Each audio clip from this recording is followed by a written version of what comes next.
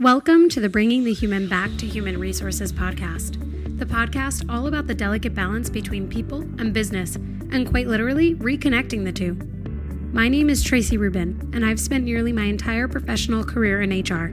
Join me as I share stories, opinions, and words of advice with you each week. Hi everyone, welcome back to the Bringing the Human Back to Human Resources podcast. Don't forget to rate, review, and subscribe wherever you are listening to this podcast. If you're watching on YouTube, give this video a thumbs up and subscribe as well, and you can click the notification bell so that every time a new video or new episode comes out, you can be notified. So if you're watching on YouTube, you can see that I am in a new space. We moved. Now that we are moved in, we are all set to go.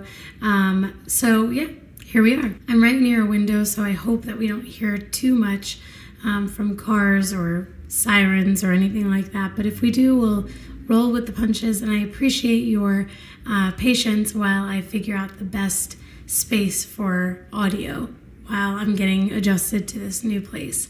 So this week I felt inspired to talk about turnover because it's a huge topic right now. It's played a huge role in my experience as a director of HR for the company that I work for, because we're seeing turnover in a different way than we saw even 6 months ago, let alone a year ago.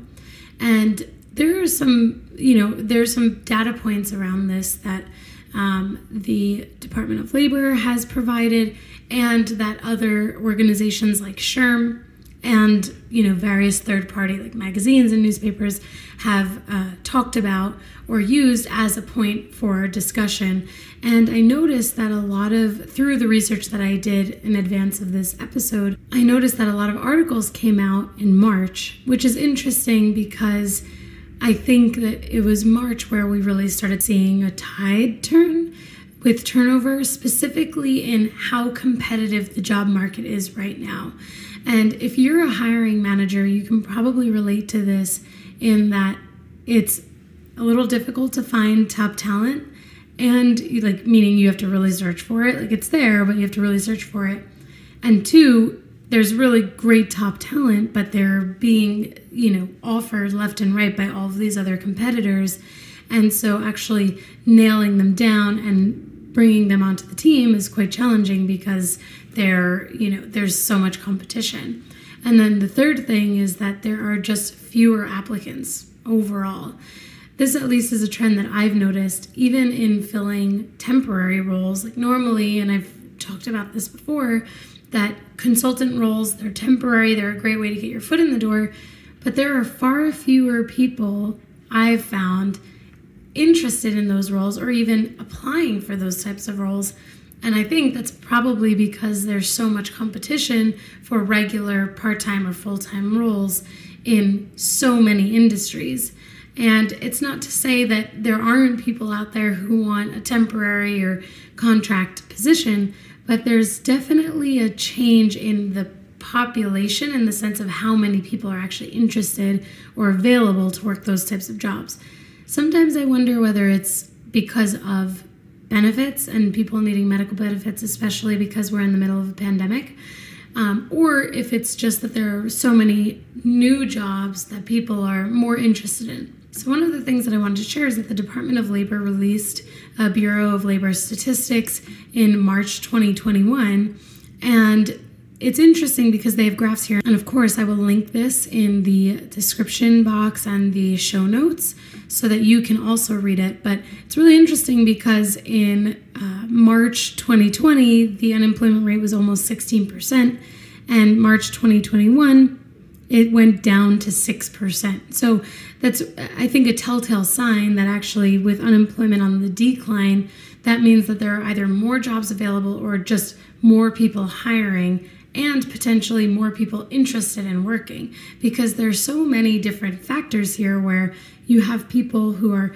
ready and able to work and there's no job, people who are ready and able to work except they're a little bit afraid of working because of COVID, and there are potentially no positions. So to me, there are three separate factors that bubble into this unemployment rate, or that could lend to understanding or analyzing the unemployment rate, because it's not just people who are unemployed. Maybe before COVID, it would be as linear as that.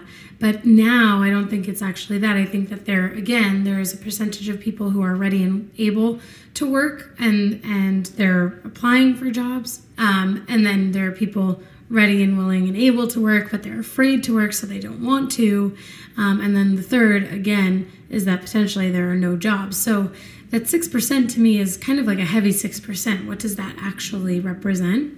And the Bureau of Labor Statistics goes on to say that the number of unemployed persons at 9.7 million continues to trend down in March, but it's 4 million higher than February 2020. So we're still at a higher or more elevated rate of unemployment compared to pre-pandemic, but the trend is going down in the number of unemployed people, which again lends to this bigger question of, well, is it that there are more jobs available, or is it that there are people who are actually getting back into the workforce because they want to or because they're able to?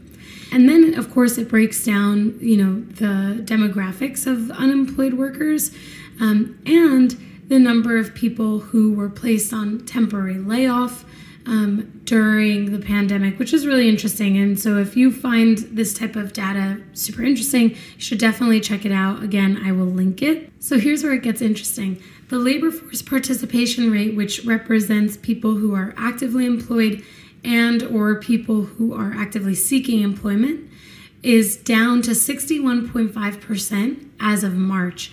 And this is 1.8 percentage points lower than what the labor force participation rate was in February 2020, which overall means that there are fewer people in the workforce. So when we think about this 6% of unemployed, 6% of Americans are unemployed, well, a percentage of those people are also potentially not interested in being in the workforce. So I think those data points are fairly interesting, especially as I go into some of these other industry-specific points, which I want to share here because, of course, my expertise is in retail.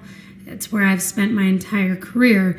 But I think it's very interesting to think about where jobs have increased because when you think about where accommodations and scheduling changes and flexibility take place, I think some of these industries are going to surprise you. So in March, leisure and hospitality had a 280,000 increase in employment. So this could be, of course, because people started to wine and dine again. They started to travel again. So this kind of makes sense to me. We're talking about arts, entertainment, recreation, food services, and drinking places. So that makes sense. And then for other industries, transportation and warehousing, 48,000 jobs added in March. Social assistance, so you think of individual and family services, added 25,000 jobs. So clearly there are jobs being added. But here is where I'm sure people are not expecting this as a point or of a data point for where jobs have been added. But in retail, 23,000 jobs were added in March. And retail, like always, is in the media as being a dying industry, or like brick and mortar's done, only e-com. But the thing is, like, as a retailer, as someone who's been in retail her whole life pretty much, I see the value and I see where retail is absolutely not a dying field. I mean, there are so many retail jobs and there are so many areas where retail has progressed and developed. And last week I talked about the blockbuster theory and how companies need to think about how they're not going to be the next blockbuster. And that was, of course, in the frame and the scope of employee engagement. But when you kind of shift that and you think about the blockbuster theory in the sense of progressive business models outside of employee experience and actually with how you are buying and selling goods, for example, just very basically, when you are a business that is progressive in the way that you reach customers, you're probably going to be just fine. Like, you think of all these retailers that have closed out in the last few years, like Sears, Lord & Taylor, Barney's, those major department stores, those major companies, they didn't necessarily adapt to the changing times. And so for companies, most companies probably are. And so I'm not surprised by this 23,000 job ad in retail. And of course, retail is including car dealerships and furniture stores and all of those different retailers. But what's interesting is that the clothing and apparel side of retail grew the most with 16,000 jobs. So this to me makes total sense. I think that it's definitely lower. So it says here it's definitely lower than it was in February 2020 in terms of number of jobs. But I think it's important to actually recognize the data and the facts that there are jobs out there. So now we know that there are jobs out there, but how the heck do we get people to stay? And how do we get people to join when people do decide to leave? And so switching out of this data-focused point of discussion, I do want to spend some time talking about these elements of people, top talent being in a hyper-competitive environment where it's, to me, this is an employee market, I should say. It is not an employer market. Employers have a disadvantage at this point in time because there is so much competition. Like I said, there are jobs out there, so people are applying for jobs. They are looking for other opportunities. And so I think that there are some employers potentially who are sitting back saying, oh, it's the pandemic. People aren't going to leave. They're not going to sacrifice, their jobs for anything. They're going to choose tenure over a new experience. And I don't find that to be true right now. I find that people are much more open, I think, to making a change than probably ever before. And what I'm seeing is that there are a lot of changes in careers, a lot of changes in industry. And we see this often in retail anyway, because retail can really chew you up and spit you out. But there are people who are, leaving their industry that they've been in for however many years, and they're going to a new industry to either get a new experience or because the pandemic has awoken something in their minds that they're like, okay, I want to change my life. And so we're seeing a lot of those lifestyle changes. I'd be curious if you are a hiring manager, if you are also experiencing this, please let me know, because I think that this is something where those of us who are in these positions for hiring, recruiting, analyzing these trends, we need to have discussions, we need to talk, because otherwise we're just going to continue to make the same mistakes because we're working in silos, or we're not going to be able to anticipate what is potentially coming down the pipeline. I saw a really interesting article on SHRM here. Again, I will link this as well. I always link every article that I read or reference. And SHRM called this a turnover tsunami, which could be expected once the pandemic ends. And I think there's already a tsunami, but maybe it's just me. I see so many of my friends leaving for new roles. I see people that I've worked with or who I currently work with leaving for new roles, and that's obviously totally okay. But I think that this is I can understand that term tsunami for sure, because it's kind of like hit after hit. So there's a really interesting quote here from the chief workforce scientist at Achievers. Her name is Natalie Baumgartner, and she says, throughout the pandemic, some companies have lost mainstays of employee engagement, such as focusing on work-life balance, enacting change following employee feedback, driving recognition, and fostering company culture. As remote work becomes a more permanent fixture of our lives, even beyond the pandemic, it's important that employers are addressing these areas of concern in an effort to increase engagement and reduce turnover. This just reminds me of my episode last week about not being the next Blockbuster and thinking about the Blockbuster theory. And I totally agree with Natalie. I think that as companies do address or failed to address, depending on the approach that they're taking, this change in tide, the change in employee demand, we're going to continue, or employers are going to continue to see these challenges. And not every industry, not every job can be flexible. Not every job or industry can be remote. We know this. But I think that there are certain considerations that employers need to or should make when it comes to being competitive with the employee demand. And so when we think about the housing market, for example, the housing market totally shifted in 2020 through 2021. It was a seller's market. The mortgage rates were pretty good from what I understand. I'm not in the market, but what I do know from friends and family who have purchased homes or sold their homes, it is a seller's market because there was so much demand for buying in order to have more space. And so I think of this in the same way with the employee engagement theory, or the employee experience, and that employees are demanding more from their employers, and they're demanding and expecting a different or more progressive, potentially, way of working. And so how are employers going to meet that demand? In retail, I think it's very hard to answer this question because there is that element of brick and mortar and there's the element of e-com. And if you're in retail, you know that e-commerce typically doesn't sit in a store environment. It's usually in like a corporate or removed from the store type of environment. And so how do you, as a retailer, take both entities in an omni-channel approach, meaning you have brick and mortar and the internet or online experience? How do you blend them together while also retaining your employees who are demanding potentially a different way of working?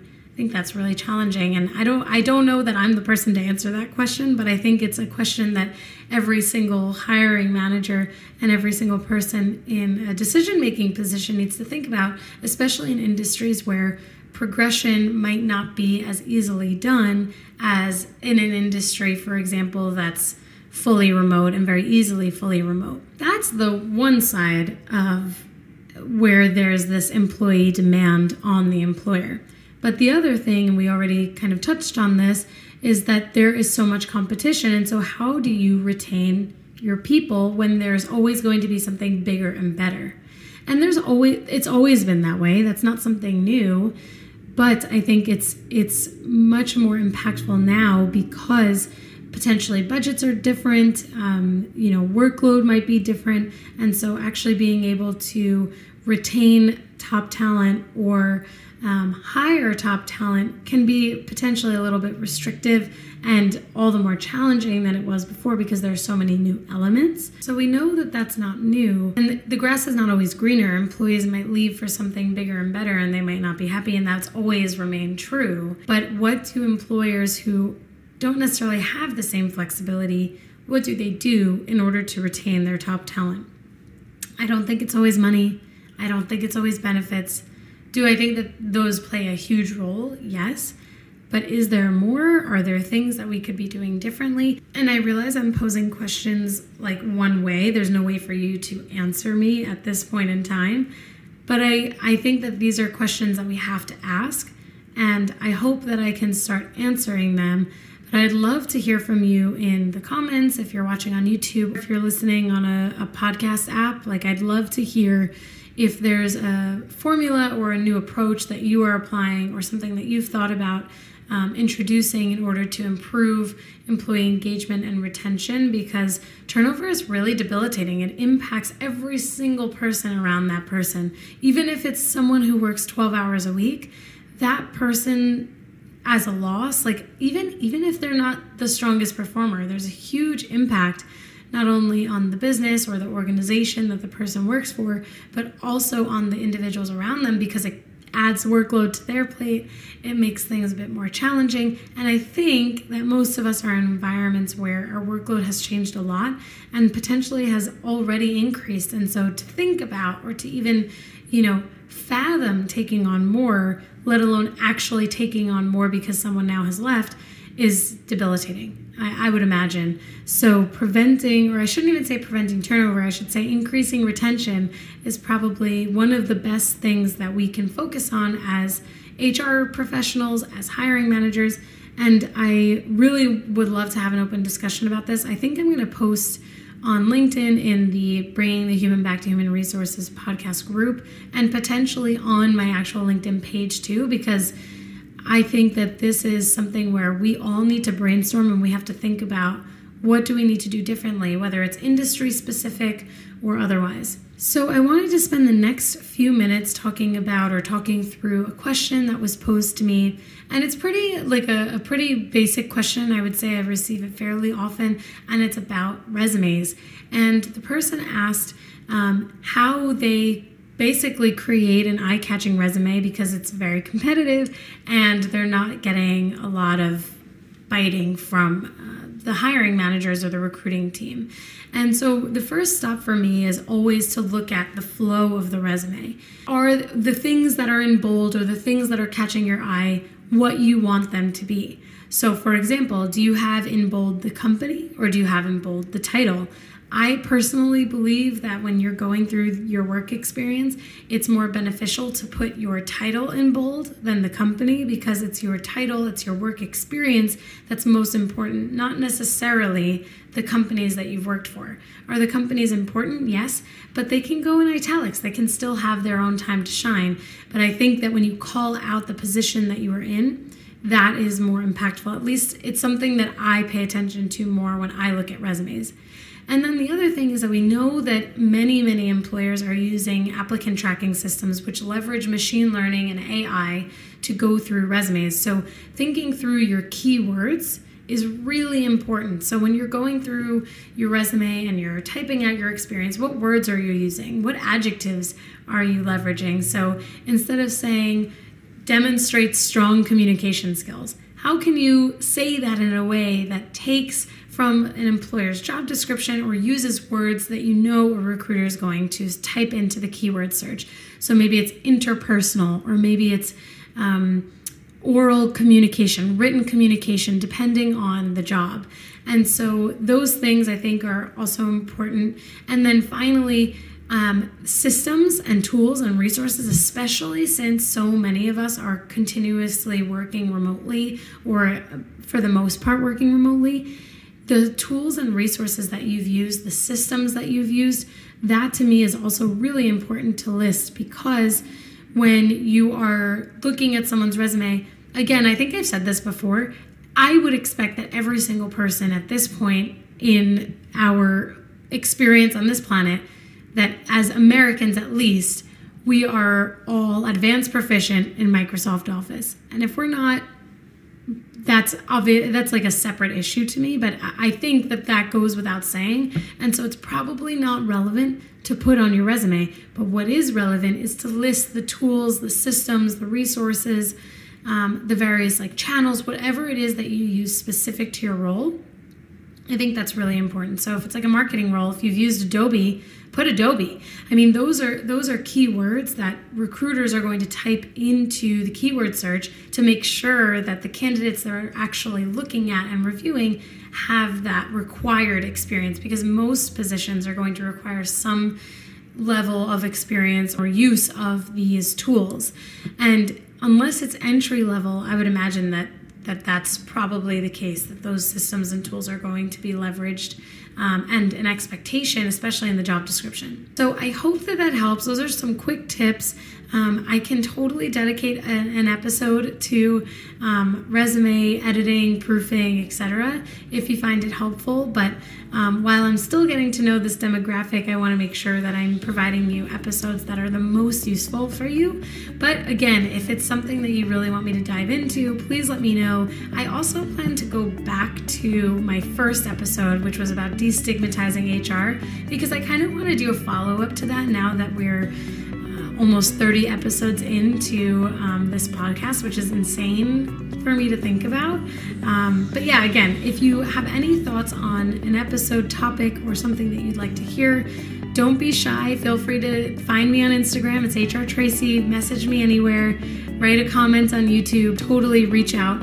And again, don't forget to rate, review, and subscribe. If you're on YouTube, give this video a thumbs up.